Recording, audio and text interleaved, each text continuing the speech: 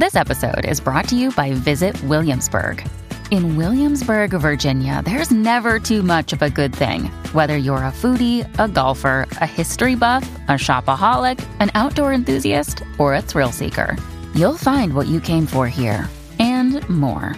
So ask yourself, what is it you want? Discover Williamsburg and plan your trip at visitwilliamsburg.com.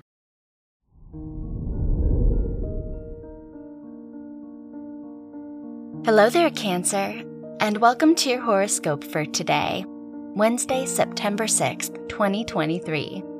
As your chart ruler, the moon, squares the sun and Mercury in your 2nd and 11th houses, your short-term priorities could conflict with your long-term goals. When you wake up and look at your schedule, do your activities look like they'll lead you to what you want to be doing 10 years from now? If not, it might be time to lean into your passions instead. Your work and money.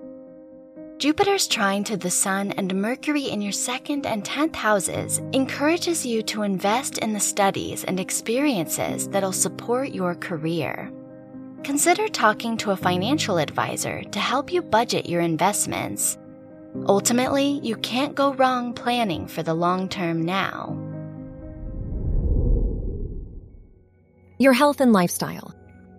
The Moon-Mars trine in your 3rd and 11th houses encourages you to set boundaries. Whether with work or your close contacts, you could use some space to help you stay energized. You also can't go wrong with making new connections and getting advice from a professional about your long-term goals.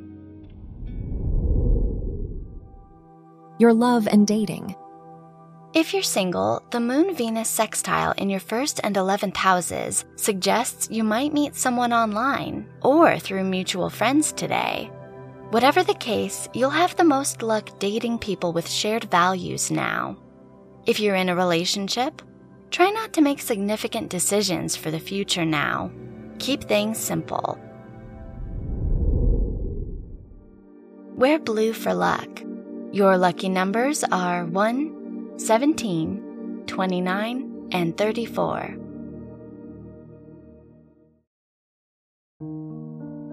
From the entire team at Optimal Living Daily, thank you for listening today and every day.